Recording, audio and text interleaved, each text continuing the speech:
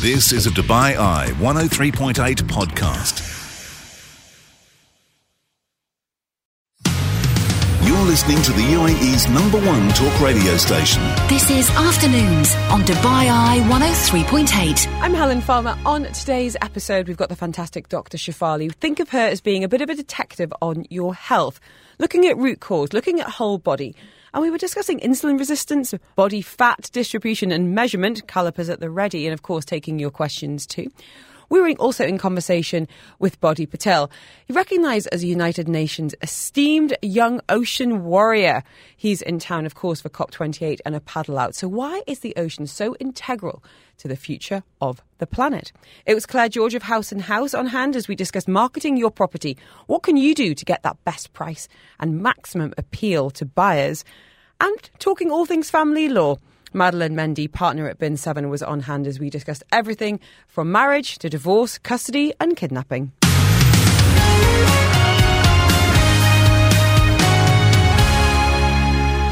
Dr. Shefali Verma is with us. She is a doctor, a sports medicine specialist, a parent, an integrative medical practitioner. She says it's more like being a detective, looking for every clue as to why a patient might not be performing or living at their best possible potential. We're talking root cause, big picture this afternoon. So think of her as being your very own Dr. House. We're today having a special look at body fat, insulin resistance and some hormone chat too. How are you, Dr. Shefali? Very well, thank you. Nice to be on the show again. And to have you back. I've purposely chosen some short songs today so we've got lots of time to talk because we always have lots of messages when you get in touch. And I think people really do appreciate that fresh perspective of, you know, instead of going, I've got a headache, I'm just going to take painkillers for the rest of my life. It's like, what else could be going on? Yeah, exactly. So what's been keeping you busy? What's hot in health right now? Well, what's been keeping me busy actually at the moment, this last month, Dubai 3030, I was actually contracted to do some corporate work. So halfway through sort of like the week, I've been able to get out into a company and educate all the employees. We spoke sleep, gut health, all the things that we spoke on here. Mm-hmm. But it was nice to talk to like an intimate group of people and just, see that kind of audience, listening to new information. Yeah. Which was kind of nice. I think it's interesting. I think perhaps, you and I are very lucky in that you're obviously exposed to an awful lot of information. I'm lucky enough to meet people like you and maybe take it for granted that not everyone has the same access to information. Yeah. I mean, I think this year when I opened the consultancy, which is the other part of what I do with the clinical practice, that was one of the most important things in the decisions that I made is that what I take for granted is new information to a lot of people, but also people are looking for information. And so one of the talks I did this week, I put this slide on, the Dr. Google versus like a real doctor. And I think it's really important because people are searching. And when they are searching, they do go onto Google. And when they do go onto Google and they see this numerous sort of potential diagnoses, it creates fear. It also delays diagnoses. And it creates fear for no reason. So now, with all the other symptoms, you've added stress to the mix, which is never a good sort of mix. And so this was something that I was sort of trying to explain to these group of people that, no matter how fearful you are, to get the right diagnosis is one of the most important things, this is where I feel like being able to educate and kind of give them sort of direction as to what they should be looking at is exciting for me. And we can do that today. So do reach out with anything you need Dr. Shefali's advice on. I'm quite afraid to ask this question because I just said you off air. I have been an absolute snack monster this weekend. I have not stopped with the Ruffles and the gummies and and the ginger nuts. I've just demolished about half a packet of those this morning. Should we be calculating our macronutrients? I mean, this is like a huge sort of topic, macronutrients, and it is very much a buzzword at the moment. When I say buzzword, it is important to know what you are putting in your mouth, but it's mostly important to know over an extended period of time what your habits are. So that matters. Macros matters, calories do matter. And I think over time, I've worked a lot in body composition. When I left medical school for a little bit, when I finished medical school and I did my sports medicine, I worked with a lot of athletes. I worked at the Commonwealth Games, I think it was 2002 in Manchester. And then post that, I was seeing a lot of athletes. And I did a course on body composition. And it was really interesting in terms of when you are elite and you're in relatively good shape,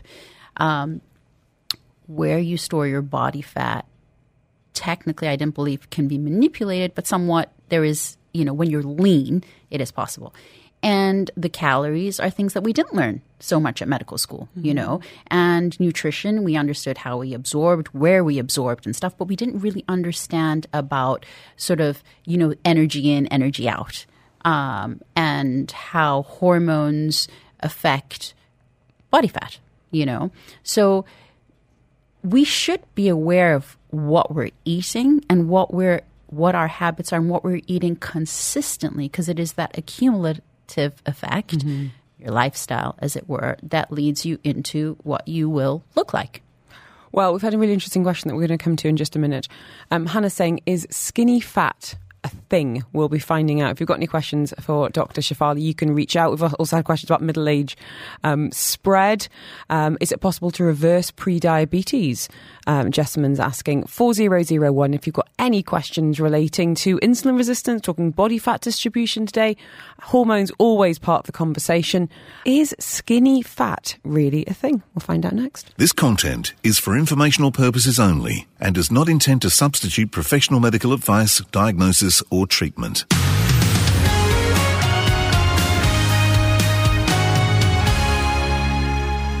We're joined live in the studio by Dr. Shefali Verma. We think of her as being our very own Dr. House. We're looking at whole body. We are talking nutrition today, body fat and more. And joining us on the line is Haya. Hello, how are you and how can we help you today? Hi, Helen. How are you? I'm well. What's your question for Dr. Shefali? Yes, and hi, Dr. Shefali. Thank you so much, first of all, for giving us such an insightful conversation. Just wanted to ask you that how can we get rid of this stubborn stomach fat, which we get usually post C-section? Yes. Okay, so let's talk about why fat accumulates in certain areas and also maybe if there's anything we can do or eat to target it. Come on, for the women out there, Dr. Shefali, help us out here. So in general, when I studied about body fat, there were 12 sites that we measure.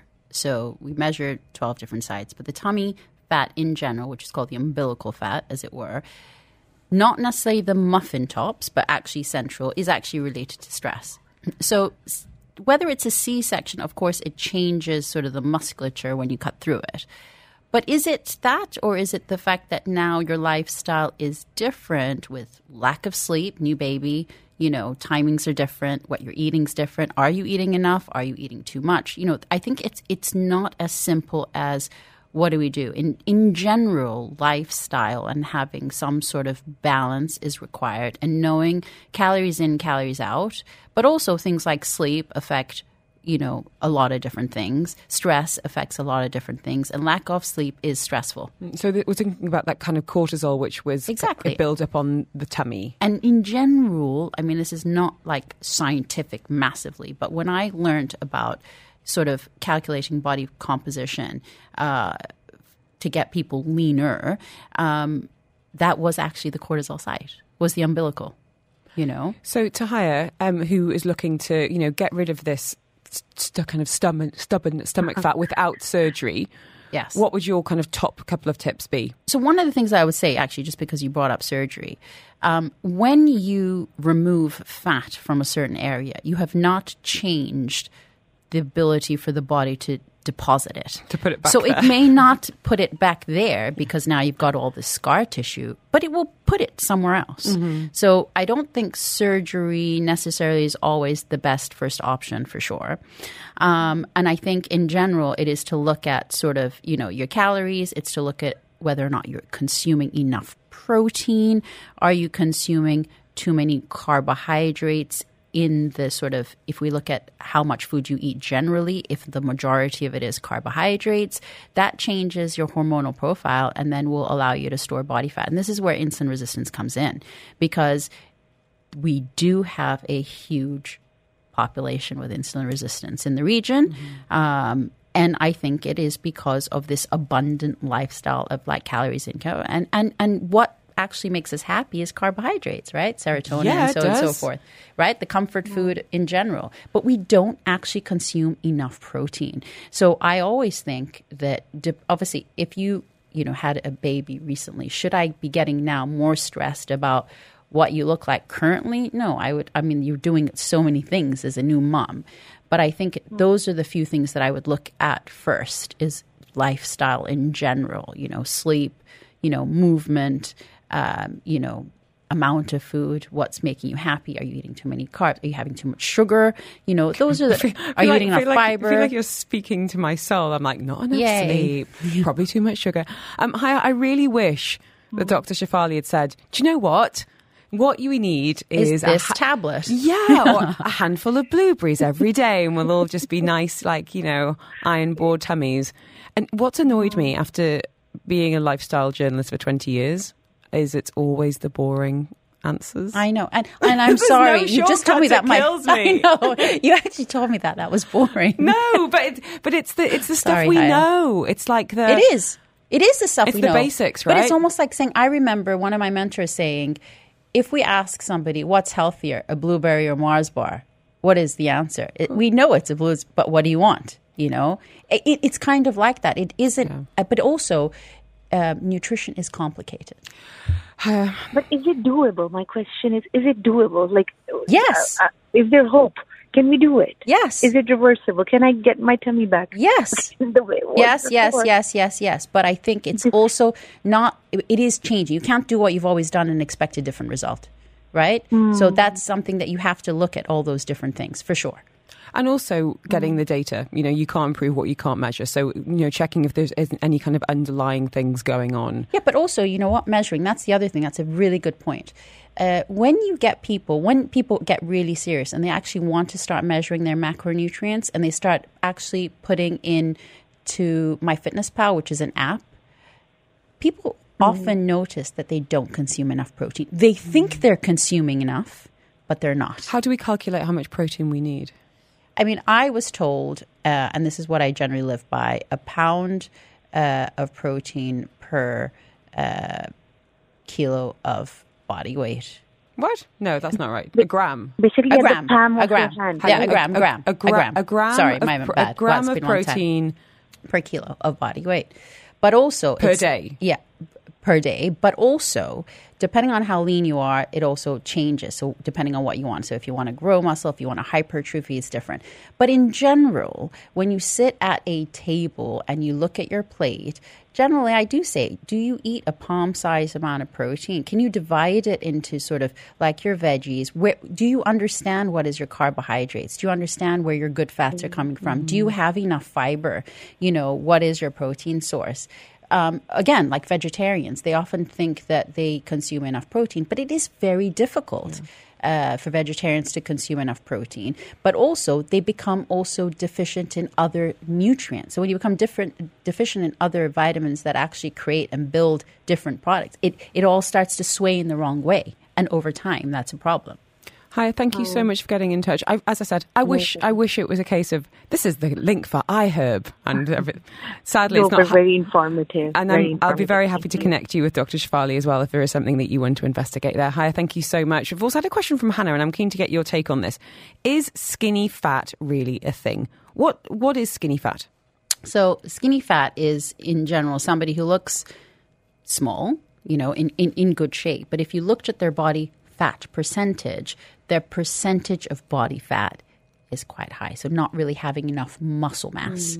So they can fit into like tiny clothes, but they're actually fat because their body fat percentage is relatively high for their weight. And they might have body fat around their organs. It might be that visceral fat. Correct, visceral fat that you can't actually see. Totally. Okay. And I think that's where people who follow BMI, they can be light for their height and their BMI can fall in the perfect sort of zone. But because their body composition is off kilter and then they are fatter relative, they're not healthy. This happened to a friend of mine a few years ago. She went for a body composition test and the VT was like, it's basically a miracle you can stand. You've got the muscle tone of a jellyfish, Dr. Shefali's with us. We're going to talk next about how to actually measure body fat? What is accurate? What is normal? Who defines that? And how can we work out what is good for you? We've had a message on exactly this, methods for measuring body fat distribution. I've also had a message about reversing pre-diabetes. This content is for informational purposes only and does not intend to substitute professional medical advice, diagnosis or treatment.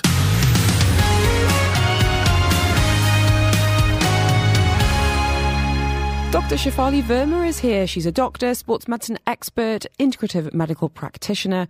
So we are looking at whole body and having a look at body fat, insulin resistance and more. We've had an anonymous message here, and you can always get in touch anonymously, but you're more than welcome to pick up the phone and have a chat as well, saying, can you explain in layman's language methods to measure body fat and distribution? Is there a gold standard as such, and does it really matter?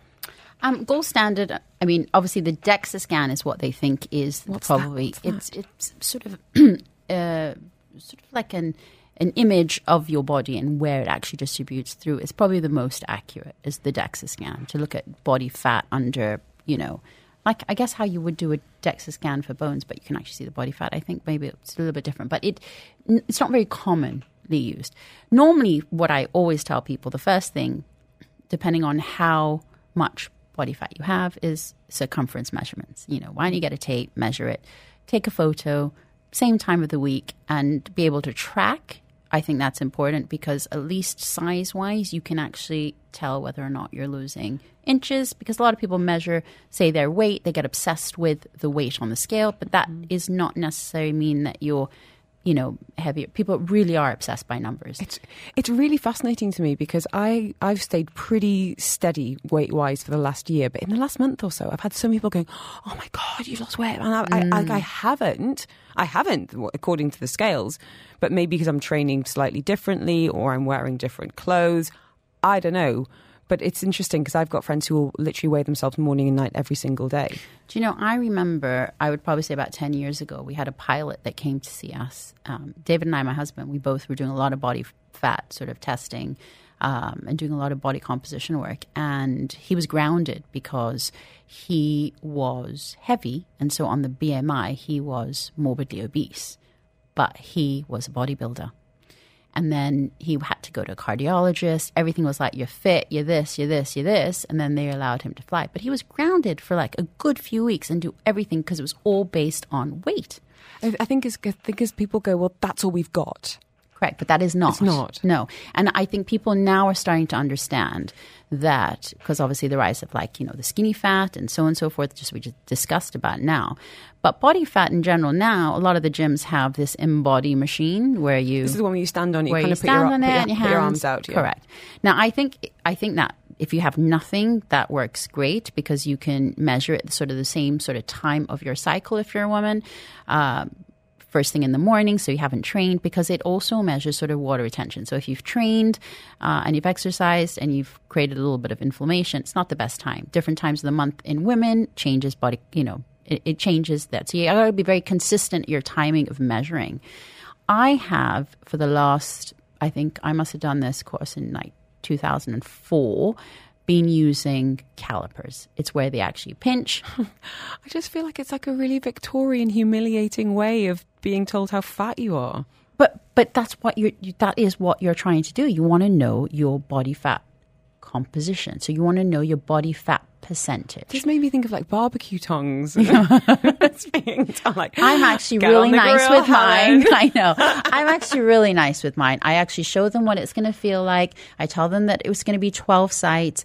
I do, legs, arms, around, your midsection, your side, the back. But I do 12 sites. There are not that many people who actually measure 12 sites.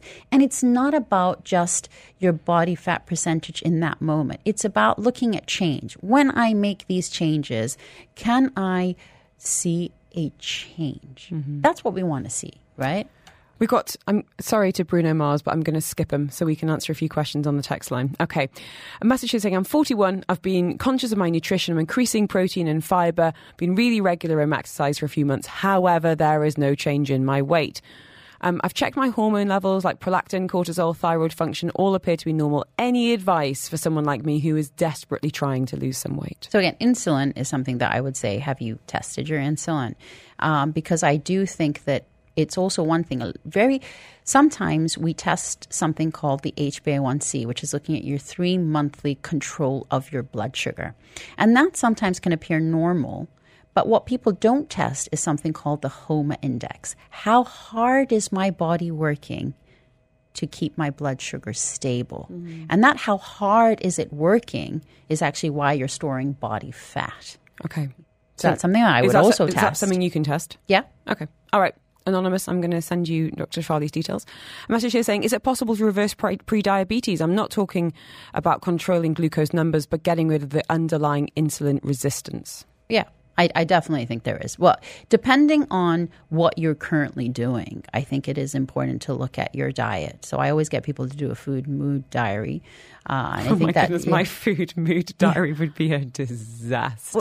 But when have you ever done one, right? Wouldn't that be exciting to see like what you eat and how you feel and see if you can find a correlation? And I do a food mood, and because I do a lot of gut health, I do a food mood and poop diary. Okay. Yeah. Just for the men, because women don't poop. Anonymous message saying, I broke my leg years ago. I've got a titanium rod. The body fat machines don't seem to be able to get a reading, but could before the rod. What would be the best other way to measure body fat? And you could do calipers. Calipers. Yeah. Get the barbecue tongs out.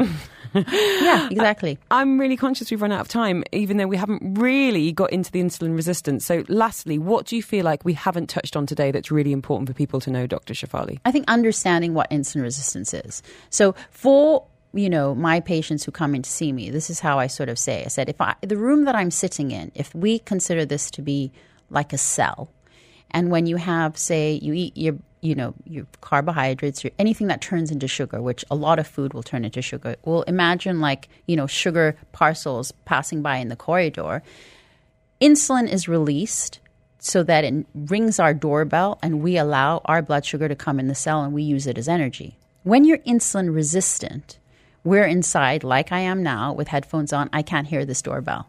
So it keeps bringing another parcel, and the only door that is open is the fat cell next door that doesn't require any insulin. So we keep storing it over there. We are, in a sense, resistant to the instructions given by insulin. In order for us to change that, we have to either change, the food, we need to change nutrients, but there is ways to do it. This didn't happen overnight.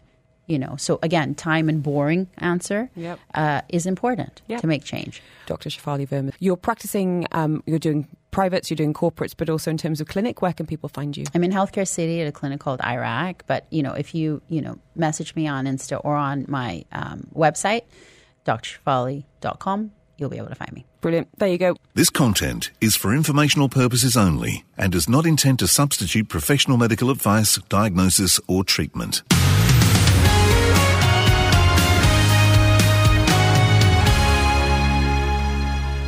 COP28 starts this week. I need to go and pick up my pass tomorrow morning and hop on the metro. So, of course, we've got some incredible thought leaders, experts, world leaders, all converging on Dubai and sustainability, the planet, absolutely top of mind over the next few weeks. We're speaking now to one of those thought leaders, recognised by the United Nations as an esteemed young ocean leader. Bodhi is with us. He's a marine educator who looks at human health and ocean pollution and is the co-founder of Ocean Uprise. Bodhi, great to have you with us. Where did this begin for you? Where did your passion for the planet start? Thanks for having me on today. I really appreciate it. I'm super excited to be representing the Indigenous Wisdom Keepers. And for me, the connection to the ocean started when I was 4 years old. I was little tot, splashing around like some of the listeners might have done, or like many of your guys' kids might have done and do. And I was in the water, and I realized when I walked out of the water that day that the ocean connected us all. And it was, in fact, the one thing in the world, the water, that connected us all, despite where you might come from. And coming here to Dubai, and I just got in last night, to a community of expats and to a growing global community, it really is a note about how the ocean connects us all and is, in fact, the largest solution to the climate crisis. Tell me more. Why do you think the ocean holds the key? What do you know that perhaps many of us don't this afternoon? Yeah, so the ocean is the largest carbon sink. Basically, that means that the ocean has stored the most excess heat and CO2 emissions for thousands of years, particularly since the Industrial Revolution and fossil fuel burning increase in that hockey stick trajectory for emissions. And so the ocean holds most of the excess heat on the planet, and that's why our planet is still livable for the most part. And the ocean also provides the largest and fastest growing economy in the world, which is the blue economy, which is a sustainable ocean economy for people that depend on the ocean for their primary source of survival, their livelihoods, including over 3 billion people that depend on the ocean for food, for seafood. And so many of you like to eat seafood, and as many of you like to have nice things here in Dubai, like the ocean is in fact the provider of a lot of that, and if not all, and aquaculture and mariculture is so important. And of course, 90% of the very goods that we use in our homes and in here living in a more water scarce desert environment is in fact shipped across the ocean. So the ocean is a great connector, and it's a great provider of life. And also it's the one common ancestor we have, because we all did in fact originate from the ocean. It's also been paying the price, unfortunately. Tell us about some of the ways the ocean has been suffering as a result of climate change. Yeah, so the largest way the ocean has been suffering is not what you might think, which is plastic pollution. It's actually oceanic warming and ocean acidification. So as more carbon emissions enter the atmosphere, the ocean actually absorbs more heat. And as the heat expands the water molecules, the ocean sea level rises. That also leads to the melting of, as you know, Arctic glaciers and Antarctic glaciers, and that increases global sea surface height, and that creates sea level rise, which is affecting coastal communities, it's affecting countries, it's affecting regions here, like in Dubai and the coastal ports.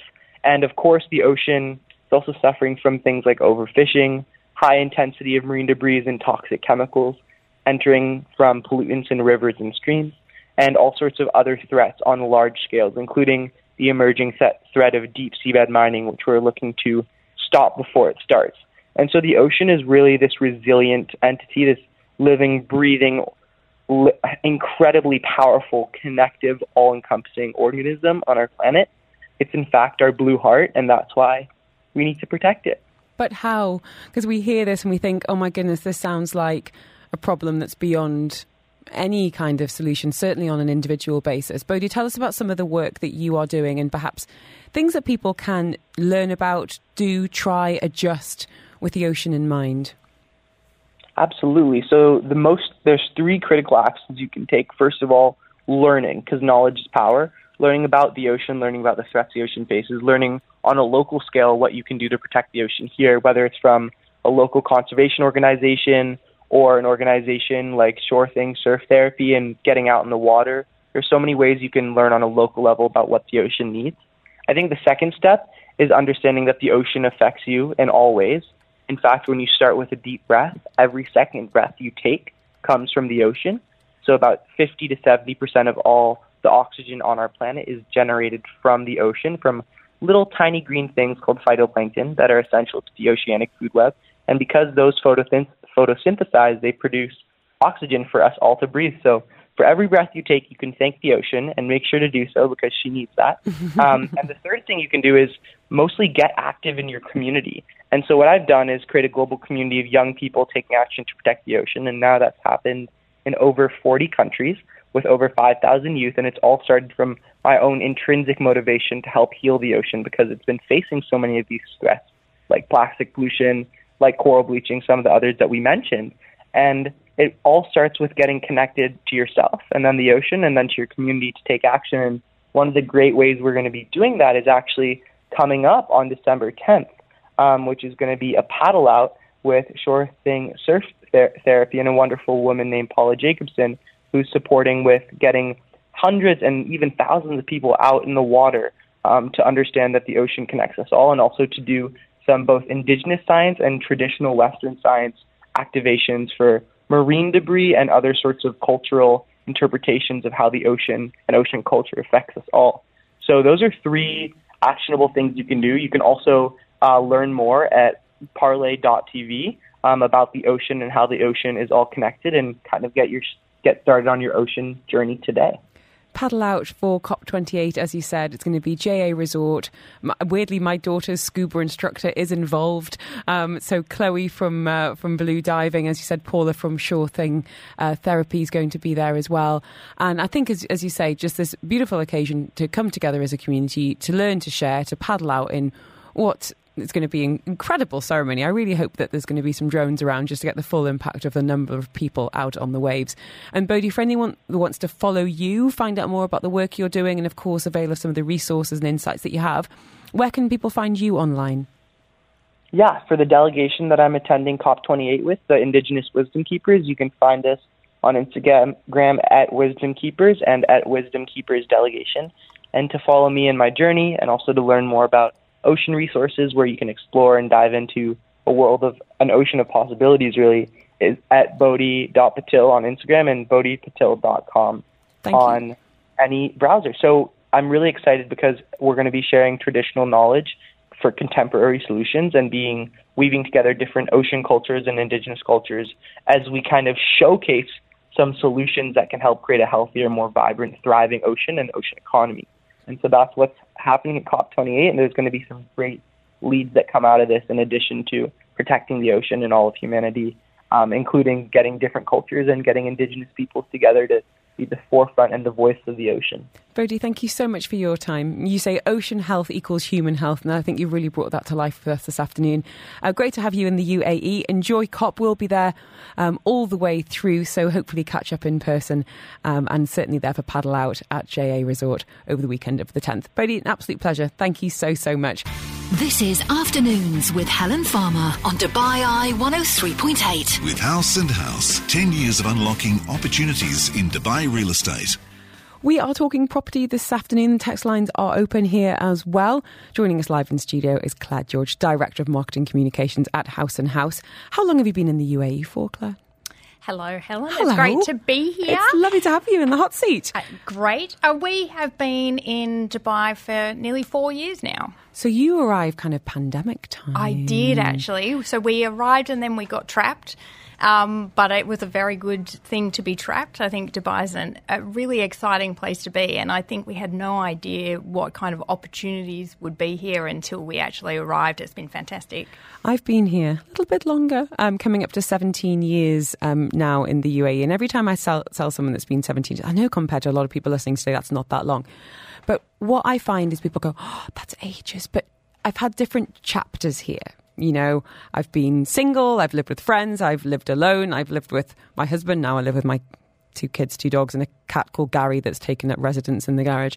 And what I've found is, you know, no matter where you live in the city, you have a different experience, you have a different life, you know, whether it is living in downtown, which I did, we lived in Satwa, now we live kind of Jumeirah way. And you experience the city through a different lens, and I know that's what you're so passionate about, and what we're covering through our collaboration on air as well, about uncovering the city, unlocking opportunities, because you guys know it all. Well, absolutely. And what's really interesting, I think years ago, and probably when you first got here, that there were people who, it was very transient. So people would come for 2-3 years, do their kind of get some money and then go back to where they came from in the first place. Whereas now we're seeing people really want to settle, and that's when they're thinking about which community suits them best. There are so many different varieties of communities in Dubai and so much opportunity. And I think this idea that we have around unlocking opportunities is because we see it every day. There's real excitement about what Dubai has to offer people, and they're amazing, whether it's business or whether it is, you know, where you live, the work you do. For us, families, a really big thing for us, you know, to be raising our kids here, and especially right now, feeling so privileged to be living in such a safe part of the world. And that must be so rewarding for your team to see people literally, you know, put roots down, to be able to make their dreams come true of, you know, of renovation or decoration or safety, or, you know, thinking about, you know, their long-term finances as well. It must be incredible. It's great. And I think what we've really seen in the market recently as well is that transition from leasing to actually buying, because people want to put those roots down here. And it is really nice seeing people find their dream home, whatever that is for each person. I think that's what has been really exciting, yeah. Claire's with us today, Claire George of House and House. Up next, we're going to be talking about, because she's Director of Marketing there, about marketing your home. What can you be doing as a seller, and what does it do when it comes to the agent, those roles and responsibilities, but getting that best price and working together as a team. This is Afternoons with Helen Farmer on Dubai Eye 103.8. With House and House, 10 years of unlocking opportunities in Dubai real estate. Talking marketing now of your property if you're looking to sell or getting ready to sell with Claire George, who is the Director of Marketing Communications at House and House. And there's a few things to unpack here, Claire, in terms of role and responsibility of the home owners, but also where, the real estate agent comes into play. So when we're thinking about, I guess, that head versus heart when you're selling, about, is it a case of making things neutral, mass appeal, identifying that target market perhaps? Yeah, look, that's a really good point. A great agent will help work through all of that with you. But I think the first thing to think about is, who are the kind of people who are likely to want to live in your house? Do you live in like a family community? Is it going to be a family? Do you live on the Palm where it might be professionals, young professionals? So what kind of things are they going to want to do every day? What's their lifestyle going to be like? So you and the agent need to work through, okay, how do we kind of paint that picture so that when someone walks in the door or they see the photos or they see the video, they think they can picture themselves. So I think this is why people say think about neutrals, because when someone is trying to picture themselves in that house, you don't want something there that just screams that it's not them. Yes, so huge pictures of your wedding, for example. Yeah, exactly. For example. That kind of thing. So neutralising a little bit. As you're saying, we're human, we're inherently quite lazy. It's path of least resistance. Can I picture my furniture in it? If we have got kids, is it a case of going, well, instead of two offices, could we make one look like a nursery or a bedroom and kind of stage it a little bit? We've had a message here, and perhaps we can touch on this. No name, and you can, of course, reach out anonymously, saying, who should cover the costs of professional photography? Our property is for sale, and I'm really not happy with the images the agent has taken. So assets, I guess, is the second part when it comes to marketing that property. How does that work with you guys? Yeah, look, assets are massive. So you want to have really good images and video to help sell your property. So I would say if you're not happy with what an agent has done, you need to go back to them and say, can you please redo this? So even if they're not using professional photography, the standard of iPhones, etc. these days, but also it's about how you take the photos. So an agent needs to be well versed in how to make a room look good. So it's very easy. I tell a story about how we saw this amazing villa that had a video that they'd taken, but all through the video there was someone had left the cat there, and the cat kept jumping through the video in every scene, every room. It could go viral. You could sell it through going viral. That's right. You really don't want that in your photo. So you really want to think about where you're standing in the room to get the best perspectives, clearing things out, decluttering. So again, the agent should be helping to do that.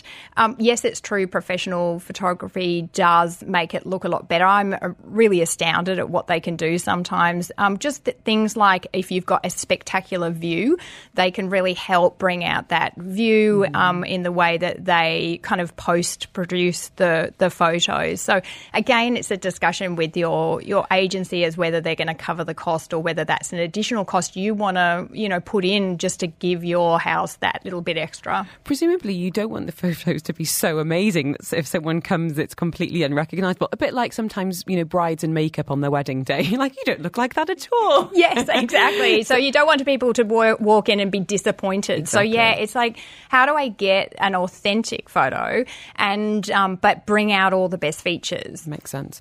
I was just saying to you off air, the last job I had before I left the UK was PR and marketing for a real estate company, and I loved it. Things have changed quite a lot. I was, uploading to a website took hours. I was on the phone to newspapers to market the properties. Now, social media has kind of changed the game. So when we think about channels for pushing out those assets, for communicating that there's new property in the market, how do you best use some of those opportunities for selling a home? Yeah, look, I was reading something just before I got here that was saying 92% of people, the first place they go is the web. So your portals are really important. So in Dubai, it's Property Finder, Bayut, Dubizzle, those kind of portals that have listings. That tends to be the first place that people go. Then agencies all have their own website. So when you're looking, you really want to have an agency that is going to be able to give you that coverage on the portals and then also on their their own website.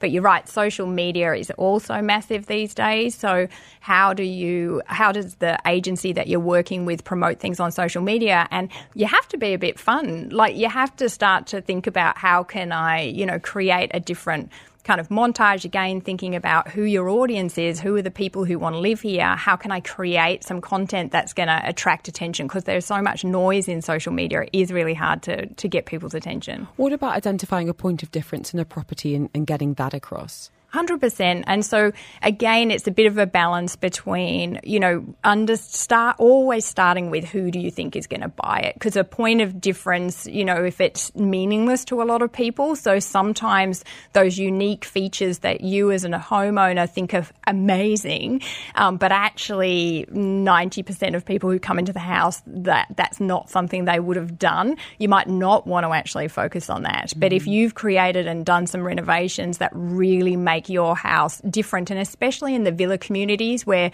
the design is very cookie cutter, but you've pulled out the kitchen and you've created something beautiful, then absolutely you want to make sure that that's front and centre and people can understand what you've done and the quality of that type of thing. It was really interesting to catch up with Charlie last week when he was talking about the QR codes on listings to avoid some of these fake listings. And that must be really frustrating for an awful lot of legit real estate agents who are going up against what sounds like a really frustrating marketplace. So again, this just speaks to the point of going to the experts. Yeah, look, 100%. And, RERA have to put these things in place because, for those companies that aren't doing the right thing, they've got to make sure that there's a way that the consumer can check people out and make sure that things are being done legitimately. So, yeah, it is difficult sometimes for us to put the QR codes on everything, and we have to make sure it's all over our social media and all that kind of thing.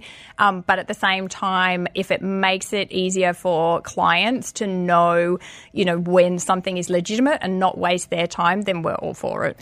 Thank you so much. Some really interesting points there, and hopefully got people thinking today about marketing their homes and, as I said, working with the best in the business. For anyone that wants to reach out, it's House and House.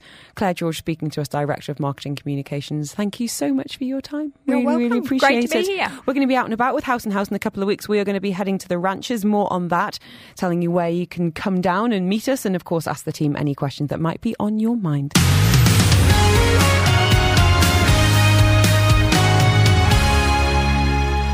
Joining us live in the studio, I'm frankly surprised we've torn her away from her desk. It's Madeleine Mendy, partner at Bin 7 Associates. She's the head of their family law department. Her main areas are divorces, matters relating to children, and even cross-border kidnappings. I mean, what a thing to have on your LinkedIn profile, Madeleine. Can you explain a little bit about that in particular? And I'm asking because holiday season's coming up and you do tend to see a bit of a spike in those situations, unfortunately. You do, unfortunately. And just to keep it short, if you're a parent and you want to leave permanently the UAE, you need the other person's consent. Otherwise, you're kidnapping your child. Full stop. Do some people struggle to get their heads around that concept because it's my child? Very much. And not to make it a sex-related issue here, but ladies, mothers really struggle with that idea to say, well, it's my child that I'm allowed and I'm just going home. But no, your child's home, if he's born here and has been living here, your child's home is the UAE. So he stays. So what's keeping you busy? We've had a lot of inquiries at the moment from related to schools. So parents parents that are separating and one parent is trying to remove a child from a school and put him into another without the other person's consent. Would they be doing that because of financial reasons, because of a curriculum, or is it a power thing? I don't know. I think it's unfortunate. It's a collateral of divorces. I think people try and put a stamp where they can when it comes to divorce and show a bit of power. Mm-hmm. And often that's where they try. You're a big advocate for child-centric divorces. Very much. I think is only a phrase I've heard in the last couple of years, and not to get too Gwyneth about it. But, can you explain what it is and why it's important, Madeleine? I think what people forget when they come to see lawyers, or when they start talking about divorces and lawyer up, they forget that after they've paid us all that money, because they do pay us a lot of money, and the court case has run its course and the animosity has been brought up to the highest level, once we've signed that divorce paper, we're out. The lawyers are out. The judges, the courts, everybody's out. And you're left with a relationship, a very damaged relationship, to co-parent with someone. So people forget that. And I want that to be the focus. You need to remember that we all go, and you have this child whose family remains the same, whether a judge or not, whether a judge has decided whether or not his parents are divorced. To this little boy, I shouldn't say poor little boy, because sometimes divorce is the answer. Sometimes divorce is incredibly positive. Yes. I have clients who co-parent brilliantly, and children are better off with it because you have family environments that are toxic.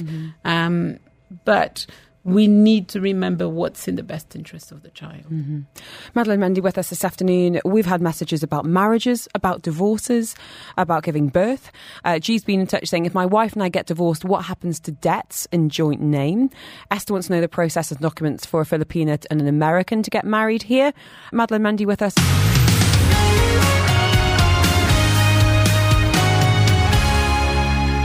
Madeleine Mendy is the head of the Family Law Department at Ben Seven Associates. She's taking my questions, but most importantly yours, on all things family. So we've had a few divorce questions, but before we get to divorce, let's talk marriage. Esther's saying, hi both, I'd love to know the process and documents needed for a Filipina and American to get married in the UAE. What are the options for this couple? Right. They have two options. They can go and get married in Abu Dhabi court, civil court. And then now, since February, they can also do that at Dubai court. They must be over 21 years, so 21 years old or above.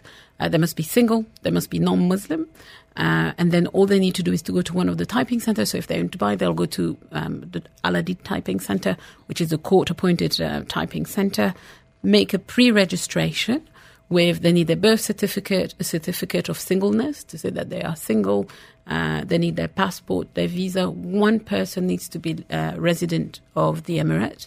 And then they'll make an application. Within 24 hours, they should get a response from the court to say yes or no, approved. And then after that, they just go in and sign the paperwork. It's very fast. There you go. I found my wedding certificate the other day because I needed to scan it for a visa for my nanny. And I saw on it, my husband, it was like, 31 years old, bachelor. Mine was 31 years old, spinster. And then they'd spelt journalist wrong. I was like, well, this is just the document that keeps giving. Thanks, guys. Glad that's going to be going through my life with me. Esther, really hope that helps. All the very best to you and your beau. And to divorce. G saying, if my wife and I get divorced, what happens to debts in joint name? Well, generally in the UAE, you don't have debts in joint names unless it's a mortgage. The only thing I can think about is a mortgage. You don't normally get loans in joint names and credit card in joint names. You will have a principal and then a signatory. A signatory is not a joint account holder. And people often confuse that. So if it's a mortgage, then you're both liable. But I'm assuming the property will just have to be, you will have to go into foreclosure.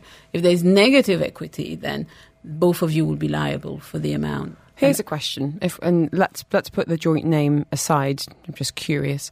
If a couple is divorcing and one person has a humongous credit card debt, for example, how is that factored in when it comes to calculating payments? Let's say, I don't know, I'm just kind of curious what all the factors you need to take into account to make sure it's fair on both sides. So if we look at it from a UAE court perspective, that's seen as an asset, even if it's a negative one, it's a debt.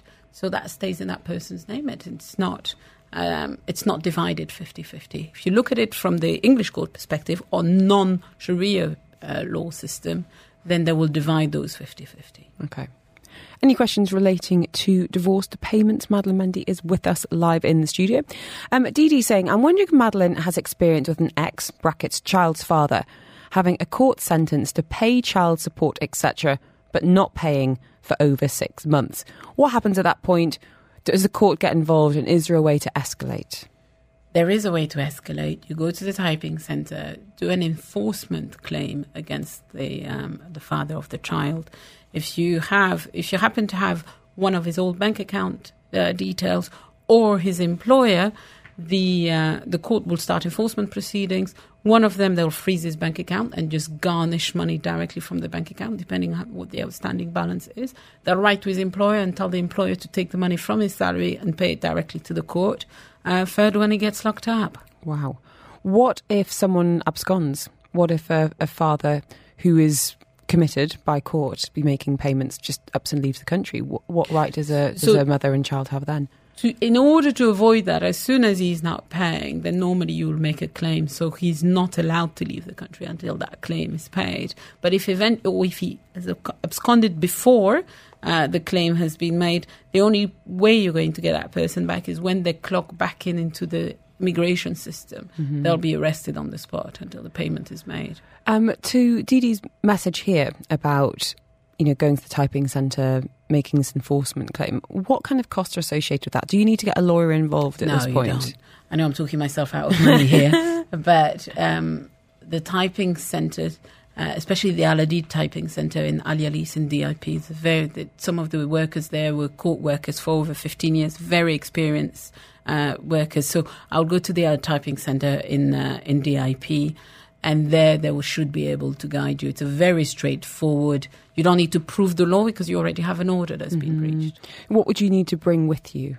Bring a copy of the order, especially with the case number and your Emirates ID, and a copy of his old Emirates. Even if it's an expired Emirates ID, the Emirates ID number is always the same. So if you have those three things, you should be able to open a case. Madeleine Mendy with us today. Time is running out to get your questions in, and we've had some very interesting ones, Madeleine. We are going to go to the text line just after 4:30, after the headlines. Anonymous message saying, I've been on a few dates with a man who says he's divorced, but alarm bells are ringing. Is there a way to check if a man is divorced without asking him to show the certificate? Interesting one. I mean, I would imagine if you don't trust him, don't go there. Right. But I'm curious to get your expert take on that. We've also had a message about harassment and blackmail. WhatsApp and Facebook, e-crime isn't really helping. What rights does this friend have? She's being harassed and blackmailed by her ex.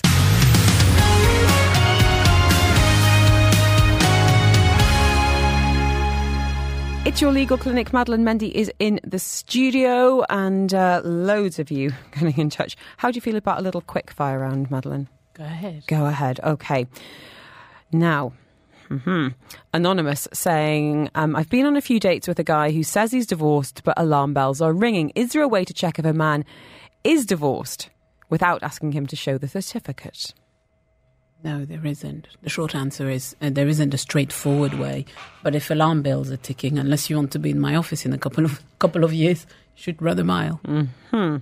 Yes. Listen to that gut, I would say. We've also had a message here, and again, anonymous. You can, of course, leave your name off. We don't mind a bit. Saying, my friend is being harassed and blackmailed by her ex. She's got WhatsApp and Facebook proof, even voice notes. She has complained to e-crime, submitted documents and did a legal translation, but unfortunately nothing's happened. My friend and her family are really suffering because of this guy, and something needs to be done. She doesn't have any money to spend on making a big case, so would really welcome some advice. She won't need money to make a big case. Depending on where she lives, if she's in the south part of the city, she should go to Al Barsha police station, take the e-crime application that she's made, take the translation and maybe the recording if she has any, and ask them to follow it up. Often when you insist face-to-face at the station, things happen. Okay. I really hope she's okay, and great advice. Thank you, Madeleine. Message here saying, been married 26 years, Muslim French, she's Turkish Muslim, a US marriage, been in the UAE since 2005. She went back to her home country 2.5 years ago, yet she doesn't want to agree on divorce. What do I do? Well, you can apply for so she's Muslim French. I'm assuming then he would have converted to Islam, because otherwise the marriage is not recognised in the UAE. So if he has converted and the marriage is recognised in the UAE, he can divorce her in her absence. How does that work? So the court starts a case like you would start any normal case at the typing centre. There'll be the first case. So first you go for mediation. They'll contact her. If she doesn't engage, they'll give you a non-objection certificate to start the divorce case. At the first meeting, they will notice that she's not present. If she's not present, then they will ask you to publish the fact that she's been required at court in the newspapers on 2 separate occasions. That's public notice. If she does not respond, then the divorce is entered in our absence. Okay, there you go. And again, no name. This has just come in now. So, by the way, Madeline's not getting prepped on the messages coming in. Saying, I got divorced last year and I've got the right to remain under my ex-husband's visa for a year. Okay. He now wants to cancel my visa because he wants to get married and start the visa procedures for his new wife. I'm asking him to wait until March next year because my work will do it. But in the meantime, what can I do to delay this? Can I stop him? Can I report him?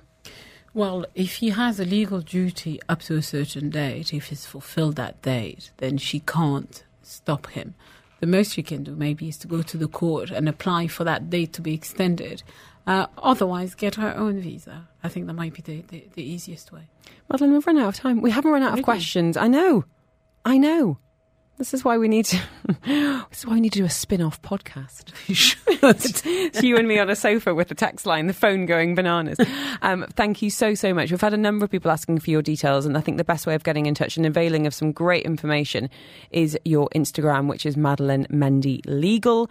If you want to send me the word law, I'll happily send you that link. Because you did say before you're quite busy right now. Very. Waiting lists. Yes, 2 weeks.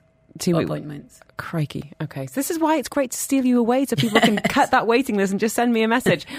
We'd love to catch up before Christmas if we can. In the meantime, though, thank you so much for your time.